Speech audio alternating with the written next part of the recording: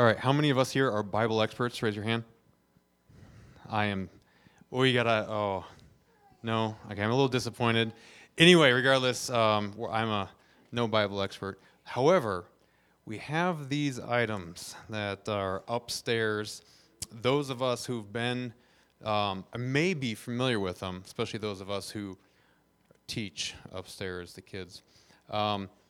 If you, as an opportunity that each of you have, especially fathers, spending time with your children and spouse, you don't need to be a Bible expert to pick up one of these. It is a 5-day a week, it's like a program essentially that breaks down a section of what your kids are studying in the classroom, and it reinforces it about 5 to 12 verses at a time. And it's actually well written, and in a way that you can comprehend it yourself and present it to the kids, and it has discussion involved as well. So highly recommend it, especially as an opportunity to mentor your children and bring them up in the Word. Make this a habit, a routine. Make the Bible common. Discuss, an open relationship with your children, being something that is common. That's, not like I think I spent a lot of time being a disciplinarian as opposed to necessarily showing God's grace and love on the kids. And so there's a healthy balance there. This is definitely an awesome opportunity. I hope that you all are able to take the opportunity to do this and spend the time with your children in this way. And thank you. Thanks, Greg. Awesome opportunity to fulfill Deuteronomy 6, to train your child up in the way you go. That's Proverbs 22:6. Sorry, to teach this to your children when you're walking down the path, when they're waking up, when they're lying down. This is the way you do it from Monday through Saturday, not just on a Sunday. Check in the box. So please text any and all questions, not just the questions from this session, but anything that's left. You can feel free to text those questions to me. I haven't gotten any so far since this last session. So maybe we gave you all the answers and you don't have any more questions. But I do have a few from last session that we can start off with. So feel free in the midst of this to do that. Does anyone else have any cards that you got? No? Up here? Oh, okay. Cool. All right. So here's the first one. How do I help my kids to have a real relationship with Christ, not just to believe, because that's what our family believes?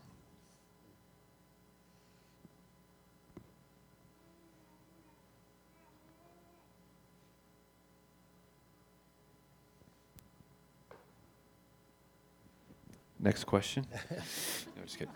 You go ahead, Nolan. Go ahead. What comes to mind is just keep calling them to Christ. If they profess faith in Jesus Christ as their Savior, whether they're 6 or 16, just keep calling them to Christ. I just think of again, Matthew 28:18 through 20, that to teach them to obey all that I've commanded. And when they're not able to obey, tell them that to trust in Jesus, and just keep reminding them of their inability to live their life on their own, and that they need a Savior. And I think the biggest thing is that we can't save them. So be really careful of giving your kids assurance that they're the Lord's. That's really not your job. Just keep pointing them to Christ. The thing I would encourage you, and I said it in one of the presentations, I don't remember which one it was, but continue to revisit the issue of their salvation and their ability to comprehend and understand the significance of their own sin. We don't need Jesus if we don't see ourselves as sinners. And so just continue to revisit that with them and make sure they understand well and that they're beginning to live out the truths of the gospel through confession, through rejoicing in Jesus, and look for those evidences and faith issues growing in their lives, and press into them, especially in the early years, to make sure that the gospel really takes root. You know, the parable of the sower seeds. We don't want the gospel to fall on rocky soil in their lives, but we want it to take root and give 100-fold.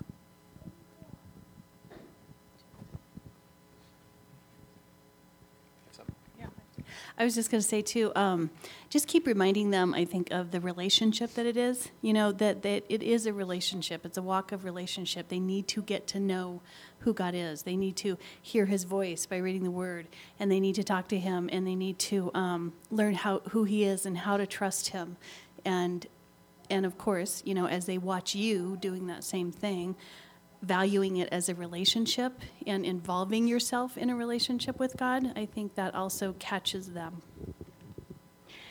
And I think we always need to remember that it's the Spirit that draws them and convicts them. Don't apply so much pressure or do so much intensive teaching with the aim of convincing them that they need to trust Christ. That's the work of the Spirit. You sow the seeds. And pray for them. Yeah, and pray. Yeah, for sure. I was thinking, as Pat was speaking, that our kids will rarely exceed our excitement for God. Like if our kids never see us excited as we read the Word and seeing God in His Word, why would we expect them to be excited about a God we're not excited about? So that's just one thought. Here's one from last session. How do you give your child, who is a young teen, adequate freedom and responsibility, i.e. walking to businesses or parks with friends, etc., without feeling fearful of worldly things such as sex trafficking, abduction, and not wanting to be naive?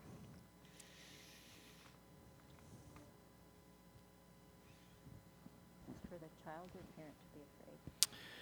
How do you give your child that freedom without the parent being afraid of all those things? Sex trafficking, abduction, not wanting to be naive, fearful of worldly things.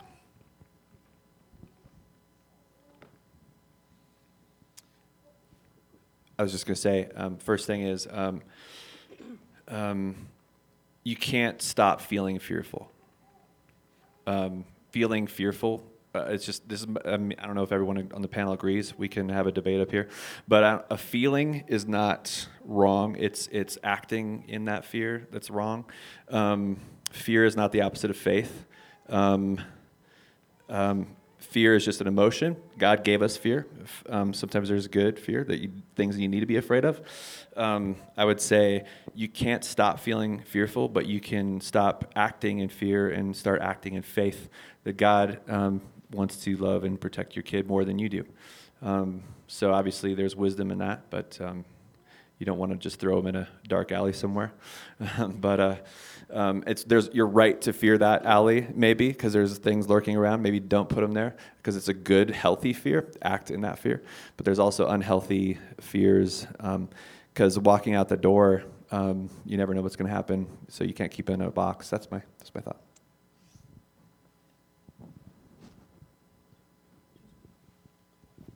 Well, I wasn't.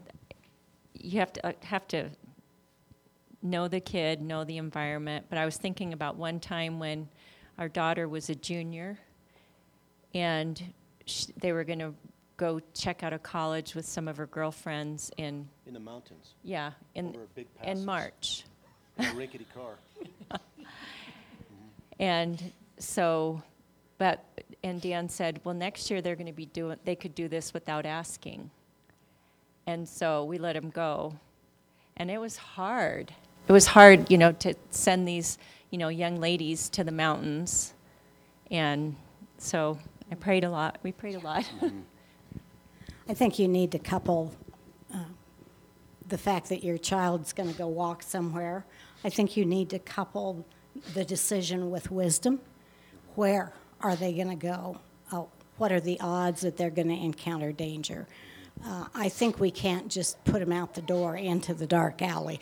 I think we need to be wise, but we need to give them increasing freedom in where they're able to walk and go by themselves and learn to make wise decisions on when to turn around and come home or whatever needs to be done.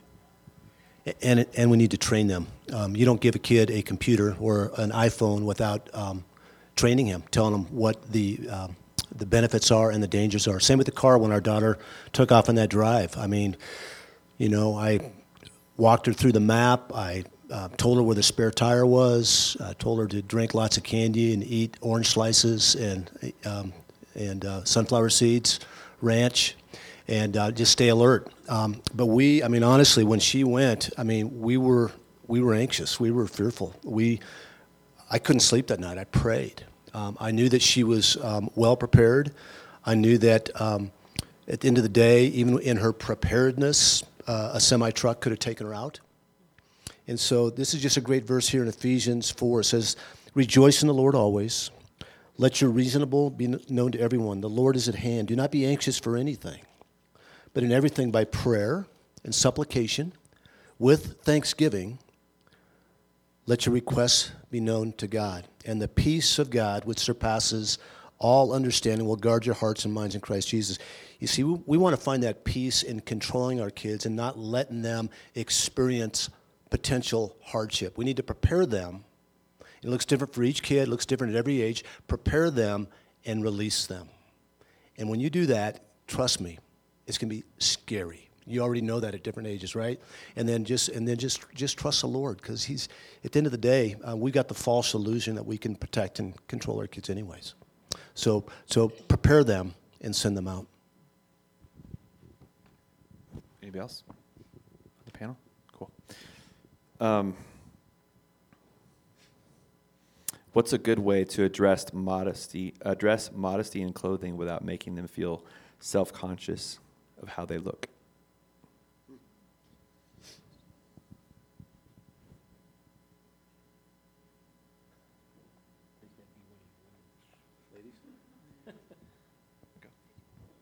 I'm passing it. I'm not taking it.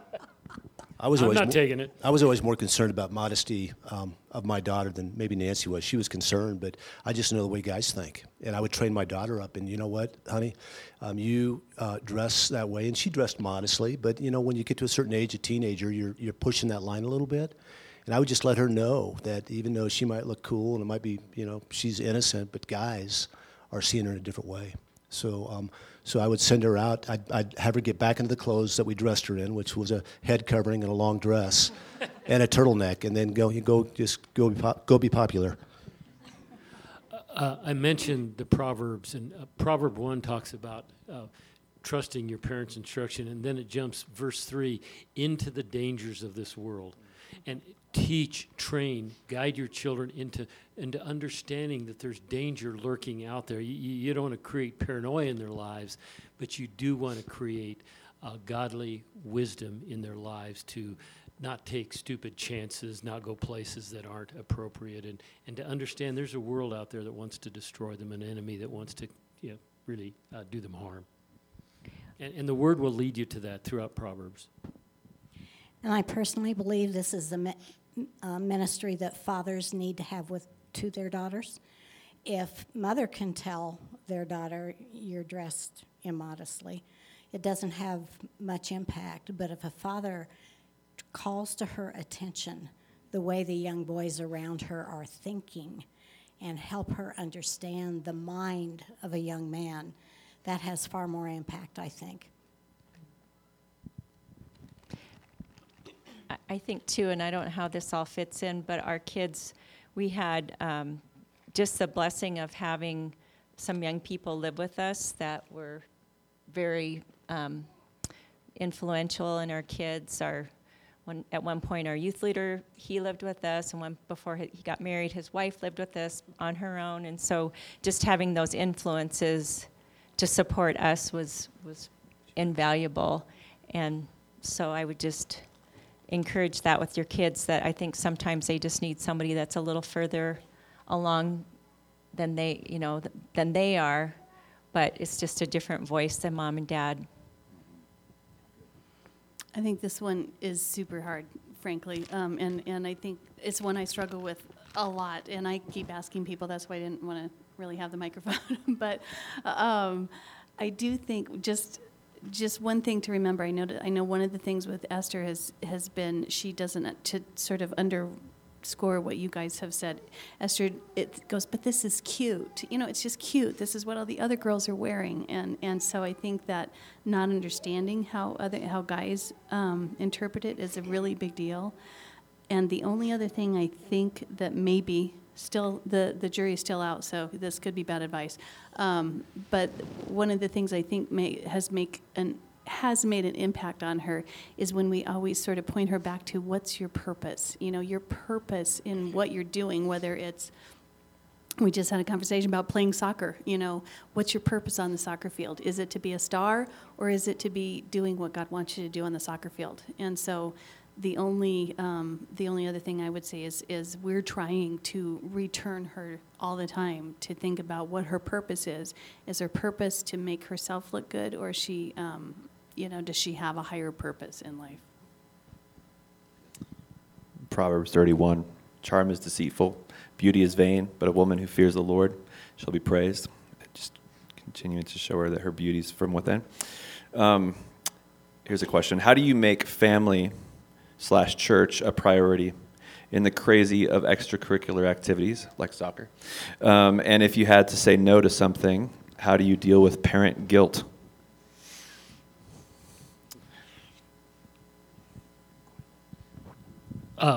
One thing we did, we came to faith after our two oldest children were already born. So we had the transition. What? Past born.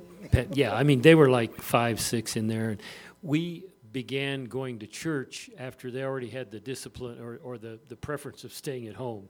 And so every Sunday morning was a battle, and every Sunday morning was filled with excuses. And finally, I just got so convicted. I said, "This is where we're at as a family. We are going to church unless there is a significant reason not to go, like you're dead, or you're sick, or whatever."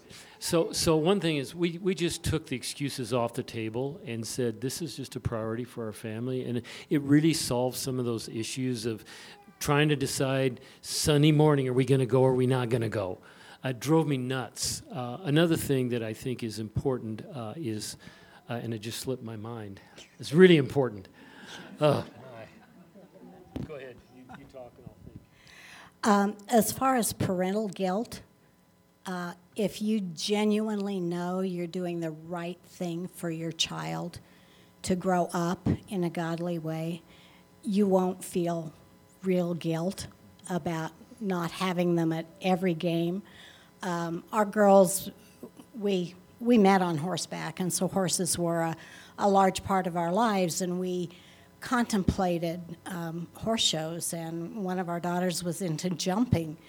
But as soon as we realized that all of those shows were on Sunday, she no longer participated in any jumping competition.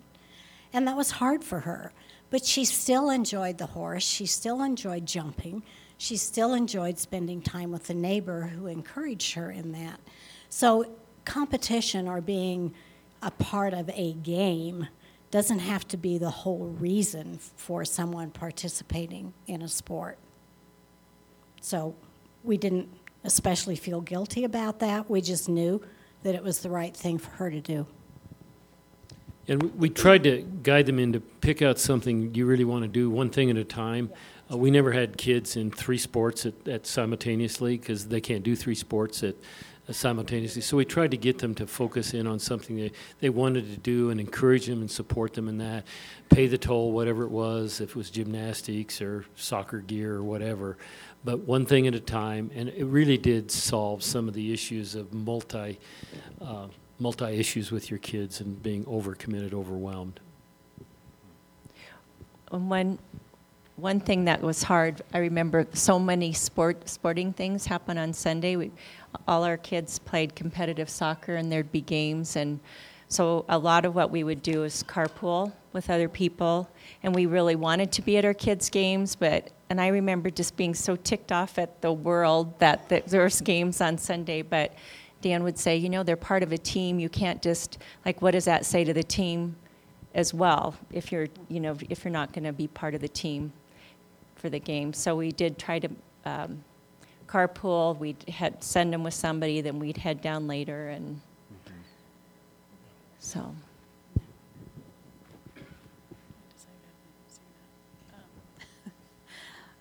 Well, for what it's worth, I feel like we're living in a culture that is consumed with more is better, and I don't know. I feel that pressure. Like, how come they're not doing this? Oh, you're not going to do that? Why? What? Oh, really? They're not going to do that.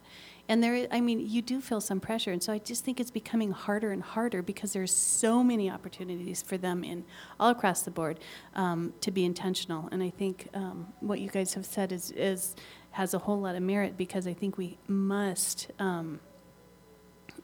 be intentional. Plan it out, figure it out ahead of time, figure it out as early as you can what you're going to say yes to and what you're going to say no to, because I think that's the only way to avoid the guilt is if you know that you have reasons for doing what you're doing, and you're not just doing it because every other mommy in kindergarten is doing it. So it's hard. There you go. Lori and I like to say this all the time. Just because you can doesn't mean you should. There's a lot of things we can do, and there's so many things, more and more, it just doesn't mean we should. Here's another question. In regards to essentialism, is that something you talked? What is that? I missed it. Yeah, it was the end of the fear thing about just living a simple life. Okay. In regards to essentialism and freeing up time to shepherd kids, can you share what family devotions and guiding spiritually looked like in your home? Was it organic, or was it a structured and planned time, et cetera, et cetera? Well, here's what it looked like in our home. Careful, honey. Well, first of all, I remember when we first started doing devotions, we were with a family that they were like, hey, do you want to do devotions with our family? And we said yes. And they just opened up a book. Who was it? It was the James family. Okay, good. All right. So, yeah, you remember that. So then we just bought the same book. It was just like they just discipled us by showing us what they were doing. So we just copied that, and we did that. And then after that, it kind of gave us courage.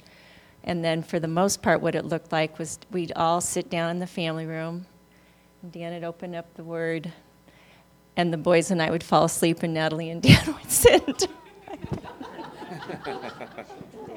Dan would say, Nancy, you got to help me out.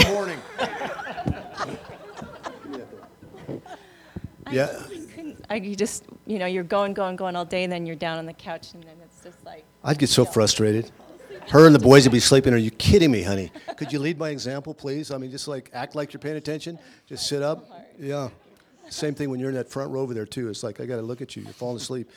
But for family devotions were really hard for me. I'm a very scheduled guy, and so I just wanted to have the devotions before bedtime, and I didn't know what to do. I was a new believer. I wasn't really raised in the church, and I remember going to Bible Superstore. Anybody remember Bible Superstore over there? And I would just walk in there, and just like wander aimlessly up and down the aisles looking for something to take my kids through.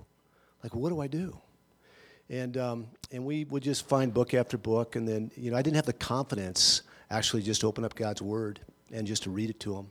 And if I had to do it over, actually, that's what I would do. I would just open up God's Word, and I would just read it and just ask them to respond to it and pray. So yeah, for us it was just very, very scheduled. Even with our kids on dates, like I think somebody did it organically on this panel. Like for me, man, I was scheduling dates with each of my kids probably every 2 weeks, just because I just didn't. I just wanted to spend time with them, and I didn't know how to do it organically. So that's me. Good. Mm-hmm. Yeah. Well, can I say one other thing, Chris? I don't know if it relates or not. I think it does. Is I kind of bristle when I hear people say that you should read the Word, you should pray, so your kids can observe you doing that and they can catch those habits. That should never be your motivation, actually. Never be your motivation. For me, it feels guilt-ridden that your kids are watching you. Well, of course they're watching you. That shouldn't be motivation to change anything, actually. We should, our devotional life, our prayer life, our worship, the way we live, the way we give, the way we serve, should be that way because He is worthy of all that, because He's given us everything. And then our kids are going to just benefit from that. But if you start doing these things just for the benefit of your kids, they're going to see right through that. I don't know if that makes any sense or not. I love what Deuteronomy 6 says about impressing on your children as you're walking, as you're sitting down, as you're getting up. And the picture there in my mind is that as we do life together, and I know that was more of an agricultural setting where you didn't go to work, your kids were with you, they were out herding the sheep with you or whatever. So they were with you, but you had opportunity to always point out to them creation, the majesty of God, when the sunrise comes or the sunset comes, or just the beauty of a newborn lamb, or just the wonder of all of God's creation. I think if we can capture that day in and day out to just impress on them the glory of God.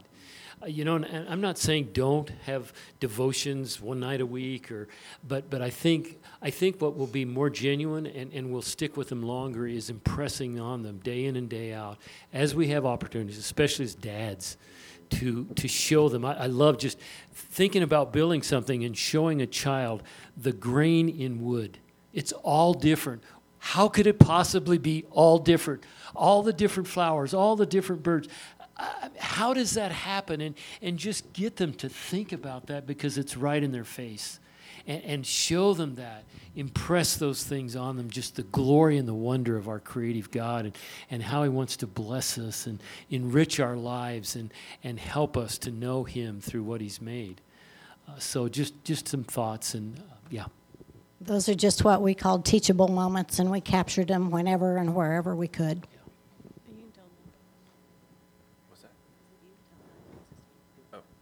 We went with our oldest daughter, took her to a road trip to Alaska. And if you've ever driven to Alaska, that is the preeminent road trip. We drove 6,700 miles. And we floated back about 3,000 of that. But just to give you a perspective, that's driving from Bellingham, Washington to Miami and back, just to go to Alaska. But we're driving there. The truck had trouble. We had to stop, get it fixed. And we're driving in the middle of the night, and we saw the Aurora lights, Northern Lights. Stopped the vehicle, got out, and just worshiped God. How do you explain this stuff? And it's so beautiful and so awesome. And and the animals, if there's a reason to go to Alaska, it's to go show them the glory of God. All the animals, all the beauty. I'll show. You could have flown. It would have been quicker. Why did you drive? I don't believe the law of aerodynamics. No. You can tell that. So for us, so here you go. Here's confession. So I'm not an organized, structured guy, and felt guilty for many years for not having a structured time with my family, whether it be a dinner table or every night or opening the Word. I just felt like, and that's what I had to do, right? Because I read a book somewhere that said I had to do that, or I heard a seminar, and it occurred to me just a few years ago, that the people who are writing books and the people who are giving seminars and giving lecture series are type A type people who are structured and organized. And the people like me aren't writing books, so I'm not hearing from other believers like me writing books to tell how do you do that. And so I felt freedom in that, actually. And I know there's sin in that too. Like, well, cool, I don't have to be as disciplined in my family now. But no, I feel like every father in here is different. Personality-wise. Some of you are structured and some of you are really organized, and that's how maybe family devotions is going to look for your family, and that's how you should do it. Go for it, because that's how God wired you. Some of you are a little bit more like me, where I really resonate with what Pat said. Like, I was just horrible at the structured thing, but really, like, every time a kid struggled with something in school that day, we would talk about that thing. their heart in that thing, why they did that thing. We try to intersect Scripture with what happened that day in their life. Didn't do it perfectly. We missed some things, I'm sure, but we still try to do that. If Esther's struggling with something at school, Josiah's struggling with something, whatever, that's when we talk about that thing at the dinner table and what does God have to say about it. So it was a little more organic for us. So I want to unburden all the men in this room who feel like they have to be a type A, structured, you have to do it every single day. You don't have to. However, that does not give you an excuse to be lax and lazy and not purposeful. So maybe it's on the way. When you see like the Northern Lights, you must stop right there and instruct your kids right there. If you don't do that, you're missing out, and maybe that is sinful. I don't know. So I want to free you up from having to be something a book said you had to be. There's different ways you can disciple your kids depending on how God made you. Did you want to say something? I would say it's both and, actually. Both and. We can all probably be a little bit more structured, and guys like me can be a little more organic. Here's something for the ladies. Oftentimes the ladies are more structured than the guys. And I've heard stories, we've known ladies have actually set devotional books on the nightstand for their husbands as a way of getting their attention. If your husband is wired more like Chris, don't try to fit him into a mold that he's not. All right, I mean, by giving him these books that some man wrote to have him be who he is. But yeah, just ladies, just help your men be who God made them to be, and to shepherd your kids in the way that the Lord wants them to. This is purely anecdotal. One of our great failures as parents is that we were terribly inconsistent. We'd have these great ideas, and we start out and we do it for 2 weeks, and then it all fall apart. And so we were having family devotions one time. We were going to go through Luke. I remember we're going to go through Luke, and so we were reading through it, and was it Luke? Anyway, the story of Zechariah when, he talked to the angel, and the angel said, you're not going to be able to speak anymore. And so we were at the dinner table, and Chris got to the part that said, Zechariah, got to be where John was born. Zechariah, what do you want to name your son? And Zach goes, cow. So we knew he was listening. There you go. I do remember that. It's funny. There you go. Let's see. I have a couple more. How much time do we have? Keep them coming.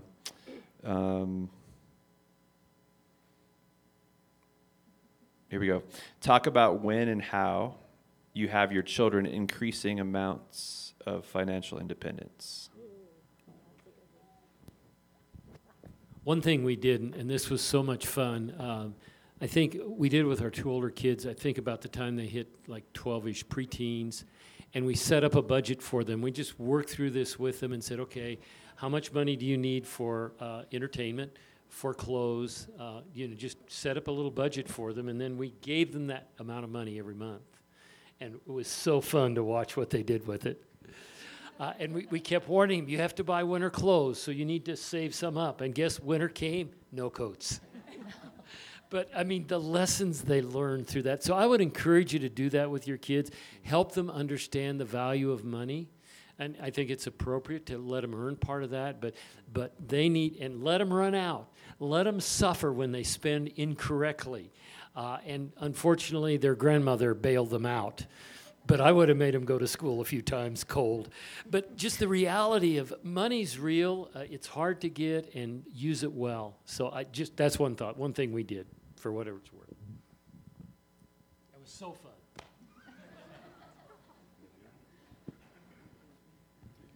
We did the really simple, but a giving bank, and it was or a savings bank, where we would taught them from an early age to set money aside, first fruits to the Lord, set money aside for long-term savings, things like college, a car, stuff like that, and then also have some money available for them to do things they enjoy, going out to movie with friends and that type of thing. And when I sent that note out to my kids before the sermon I did, asking them what we did well and what we did wrong, that was one thing that all three kids mentioned, that I wish it was something like, Dad, we love Jesus because of you, but it's like we just really feel like we're good givers, and we're good savers, and we're just good with our money as a result of that training. Another thing we did in the financial area is we did an extensive training with our kids about the dangers of credit cards. Credit cards can bury you in debt because it comes so easy. And so I praise God that most of our kids got that lesson. But just to not allow credit to rack up or debt to rack up on your credit card, so easy to do. So teach them about that. And part of that's teaching delayed gratification. And like Dan said, setting aside money for savings. And if they've got something they want, then help them remember they're saving toward acquiring that thing. And oftentimes, by the time they had gathered the money, they didn't want it anymore, which was really a good thing. And as we would go shop, they would find something they wanted, and I'd say, well, let's sleep on that, or let's see if you've got the money. But a lot of lessons can be learned along with learning how to handle your money and be a good steward.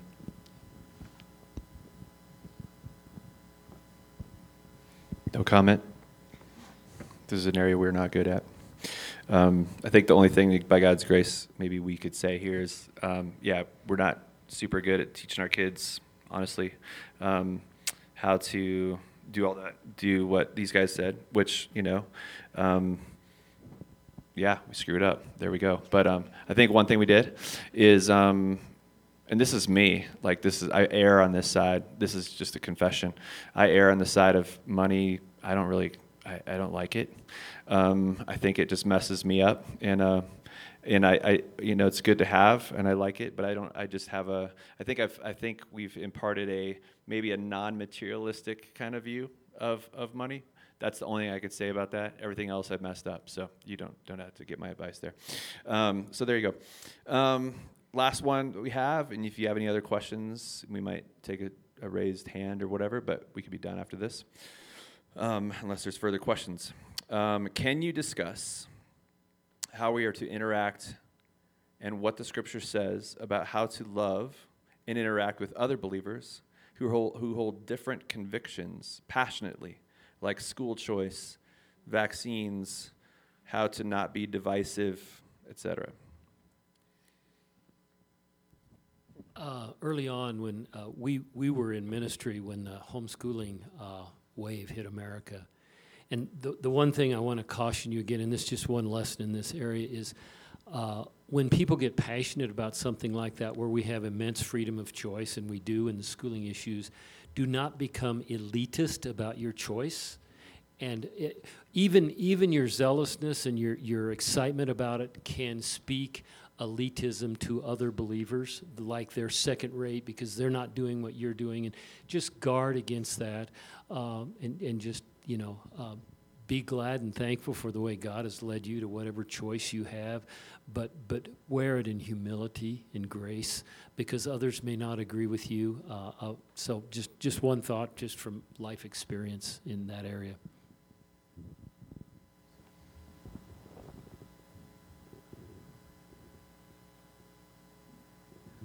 I'll go ahead. Wow, it's a ticking time bomb. I mean, we all have convictions in those areas, and you should have convictions in those areas. But it's when we're with others that believe differently, and we are in conversation with them, and we are seeking more to be understood than we are to understand. That's a problem. It's just a great principle in every relationship, particularly those that might have different convictions, that you should seek to understand, not seek to be understood. Because who knows, maybe you've got it wrong, actually, and the other people have it right. There's one other point I wanted to make on that. Just find oftentimes that birds of a feather flock together, that homeschool parents stay together, Christian school parents stay together, non-immunization people stay together. That's the beginnings of a cult, actually. It really is. It's the beginnings of a cult. Not that you can't have friends that agree with you on the convictions, but you should have friends actually who disagree with you, and that you can love them in spite of their disagreement with you. So just a thought. One of my favorite C.H. Spurgeon quotes is as follows: "Isn't it interesting how much we think of what God says to us and how little we think of what God says to others. We live in a world where our own pride, our own arrogance can really make a big deal about what we believe God's led us to do. Live that with humility and rejoice that God speaks to others as well. And this is true in so many areas of life. Respect and just appreciate the fact that God speaks to all of us sometimes very differently. Get one more thought. When I was a stockbroker in 2005, I was there for 20 years, and all I read was books about people that were bullish, that thought the stock market would continue to go up. Because that's how I made my living. That's what I believe. I'm a pretty positive guy. And I decided to start reading books on men and women that wrote the books that believed that the market was going to crash. I had a balanced diet. So if you, for example, are a homeschool parent, praise God for you guys, and all you're reading is books and articles written by homeschool parents, you may never see the other side.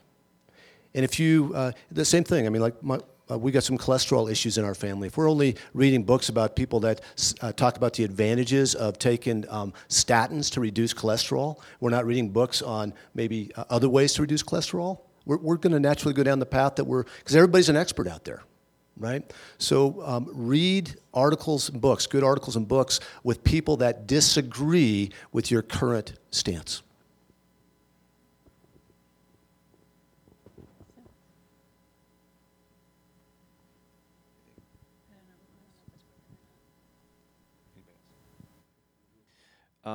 That's all the questions I have. Anybody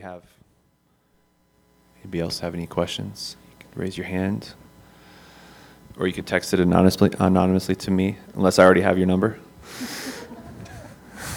I got a few. I didn't call out who that were. Any other questions at all? Anything about anything? Because we are the experts.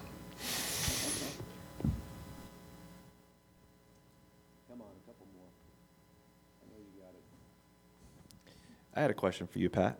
Can I ask a question? Can a panel person ask a question? So how do you know, you use the word age-appropriate way to show your weakness, an age-appropriate way to do, you said that a lot. What are the criteria? How do you determine when you can show this certain weakness? Like if your child has this certain, struggle with this thing that you had, but you don't want to give that kid license to share your struggle, but you want to encourage them that they're not alone. So how do you, what's the criteria for the age appropriateness? Yeah. I think part of it is to know your kids. We've talked often about understanding your kid, understand your child's understanding of life and of if it's sexuality or whatever area it may be. You need to understand what they understand before you raise it. And when I said age appropriate, what I was talking about is we don't want to describe our lustful thoughts when we're talking to kids about how difficult sometimes it is to think in ways that please God. I think there's ways to say that and talk about it in generalities that kids might understand. My mind wanders. I think about things I probably shouldn't without naming a specific sin that they wouldn't be aware of or, even thinking as a sin. So I think it's just knowing them, kind of knowing kind of the culture they're in, your family, your other kids, how they're interacting. I mean, our five-year-old daughter, because she had two older sisters, knew the word orthodontist when she was 5. And she could say that word, or 4 maybe, or maybe it was 3, I don't know. But it was really young, and she's saying this word, and I'm going, wow. But, if there's older siblings, your kids are going to know more earlier. So just the culture, the environment of your family, your life, and be transparent. I don't think you have to name the sin specifically to talk about our struggles in various ways. Just the things I think about I struggle with, or sometimes I struggle with my anger. I mean, they understand what anger is. They see it. So I think those are things they can identify with. The issue is helping them relate to your journey in life, the testimony that you have with the living God and how he's changed you and transformed you, and rejoice and celebrate those things alongside your kids. I don't know that I've helped much, but maybe that's where I'd start anyway. And again, let me say this. In some ways, I made a joke about wishing we had kids again, but I wished I could go back and parent my kids knowing what I know today. Because in so many ways, we weren't able. We just didn't know. We didn't understand the power that we have as parents to help our kids see in our lives and also through the Word the wonderful thing that we have in our faith, in the Lord Jesus, and the law. The law is so good in showing us how desperately we need Jesus. And we weren't there when we had our kids growing up to the level that, like I said, I do today. So I have a regret that we we did not parent our children as well as we could have. But I also, I continue to go back to what Chris said. Grace, God's grace trumpets our failures as parents every time. And we just have to trust that and live in that reality.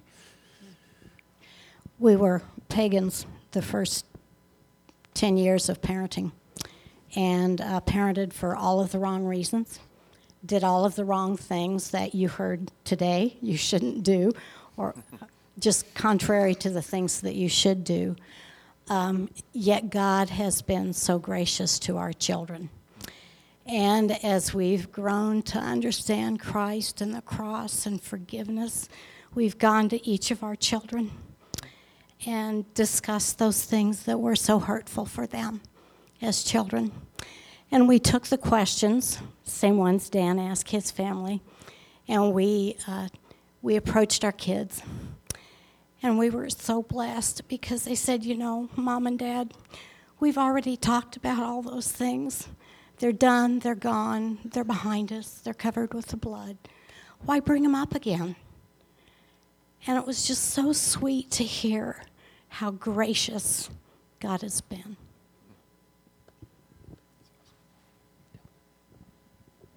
That's awesome. Last call. And then Dan has a story. I'm going to say, actually, is there any last word, like any last bit of encouragement we might have, maybe just like a couple sentences, whatever, for anybody here? Anybody? I would just say, you're going to fail. We've all failed, and God uses failure a lot of times more effectively than success.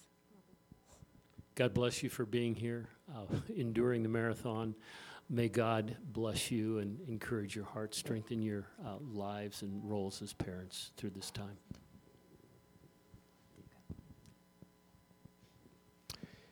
I would just say, echo what Lori said, you're going to make mistakes. We made as many mistakes when we were believers, actually, than before we were believers.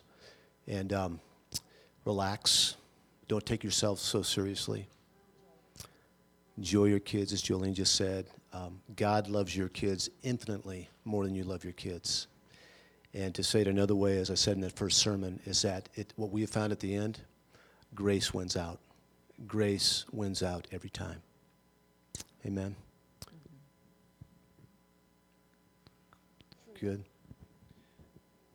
I have too many things to say. I can't limit it to 2 sentences. Maybe I'll just say one thing. You have everything you need. You have God's Word. You have the Holy Spirit.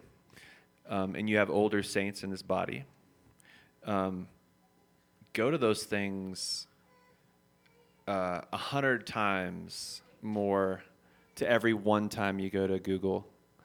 Or listening to just the popular thing out there, because all that wisdom out there can produce fear, but God in His Spirit has providentially put you in this body with older saints. Go to them, trust the Spirit, trust His Word, and that's it. Well, I've got a story that Pat wanted me to read. That's a great story about being missionary parents. And I want to just say one thing that Chris prompted me on is that, and please, nobody come up to me after this and ask me a question. But I don't remember a time in recent memory where a younger family has come up and asked Nancy and I, hey, what do you think about this? And I bet you these couples could say the same thing. We're quick to go to books and articles and experts that are telling us what to do without actually acknowledging their own struggles. So just know that you got great resources, not just up here, but with some of the older saints in the body. You think of the Hummels and the Coopers and Carol Simmons, and there's just so much great wisdom. Brady's, Shewitts, Cuppingers. Man, if I was a young parent, I'd be at their doorstep every day. Every day. So let me read this. It'll take about 35 minutes, and then we'll be out of here.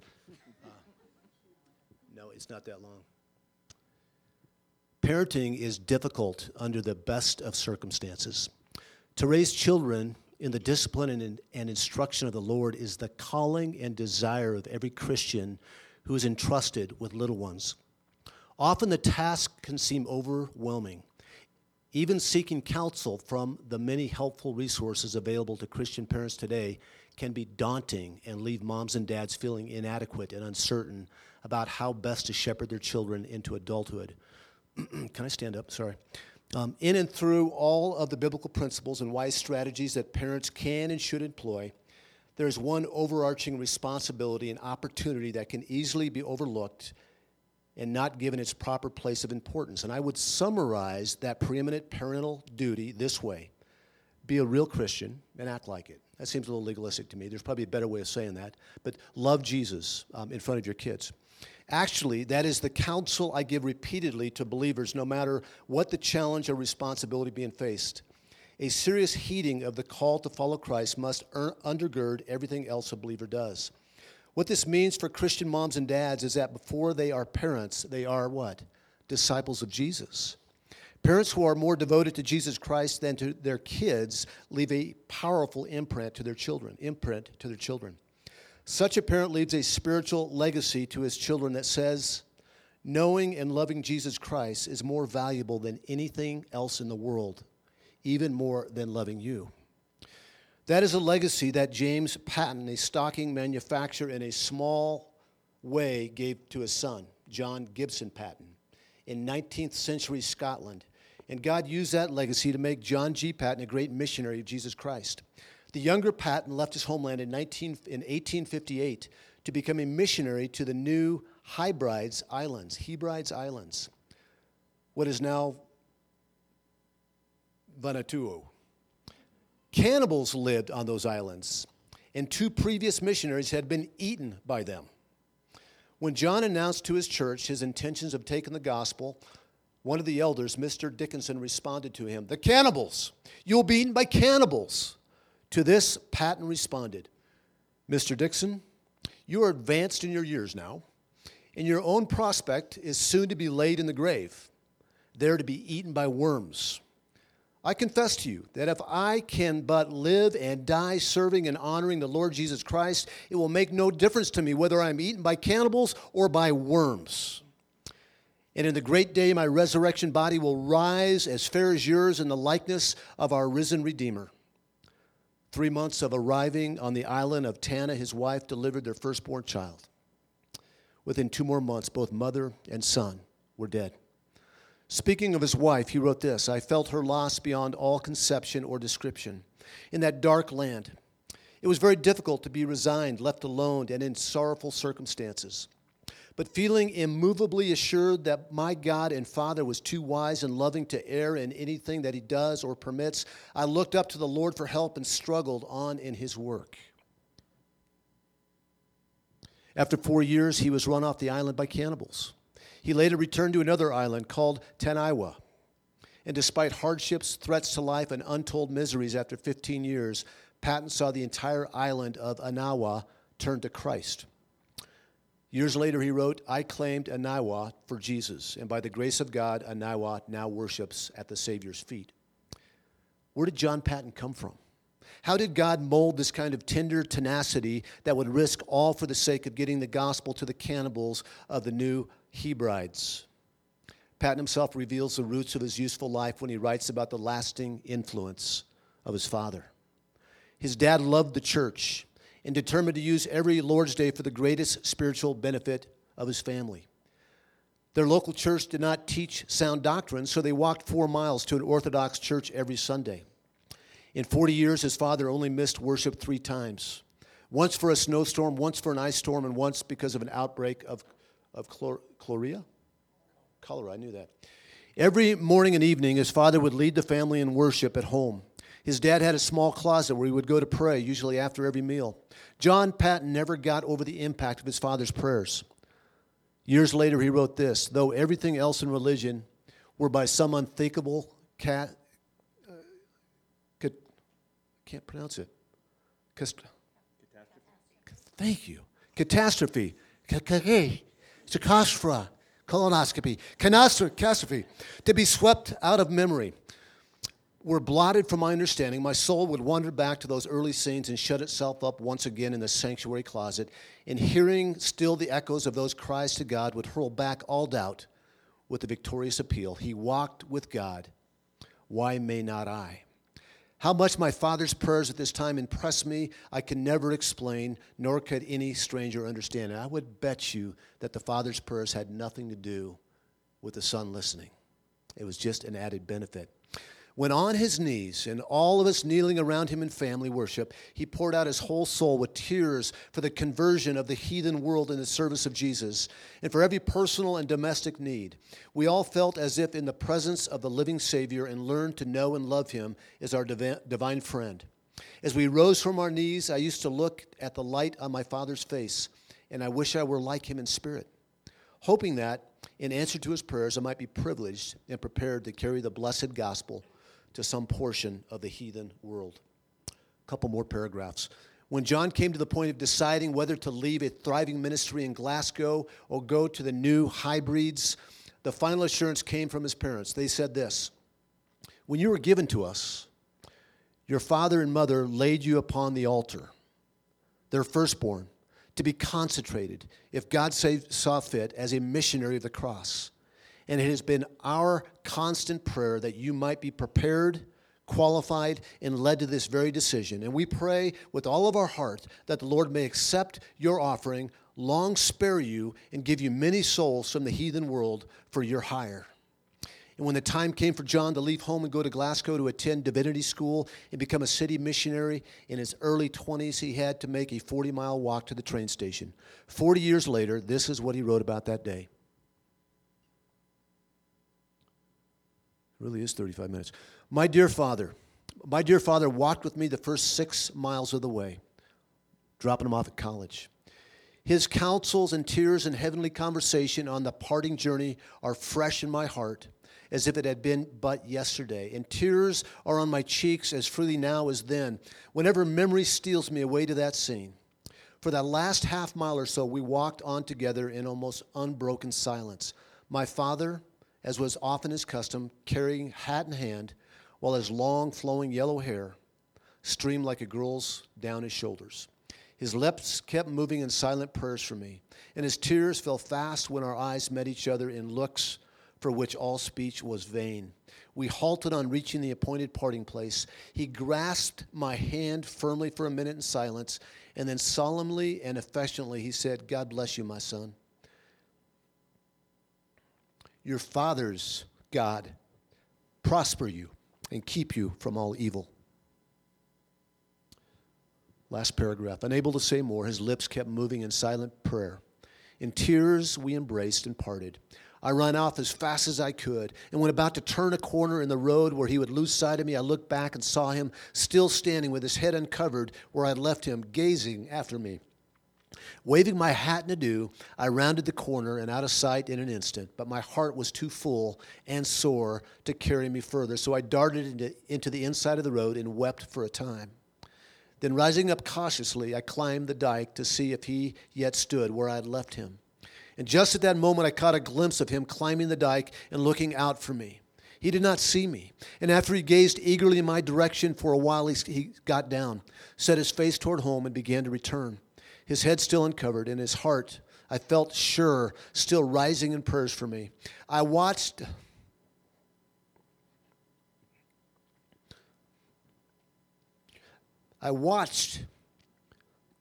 through blinding tears till his form faded from my gaze.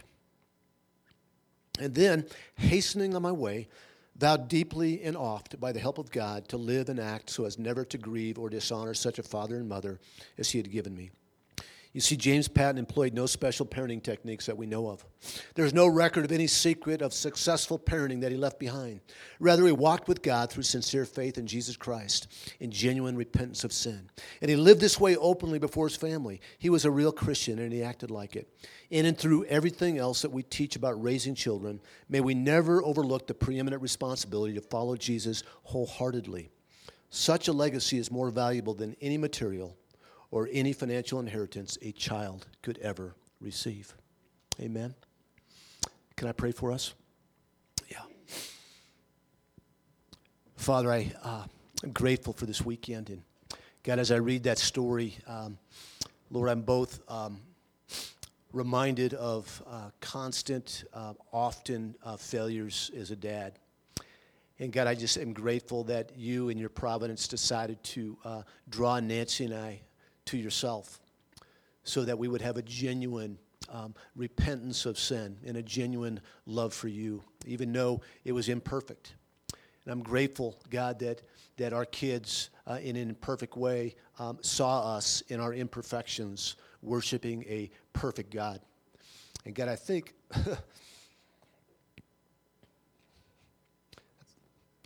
about these families with younger kids, and they are raising them to shoot them out. They're raising them to send them out, to be disciple makers, as we're all called to be. And Lord, it is not easy. Remember many tears sending my kids out.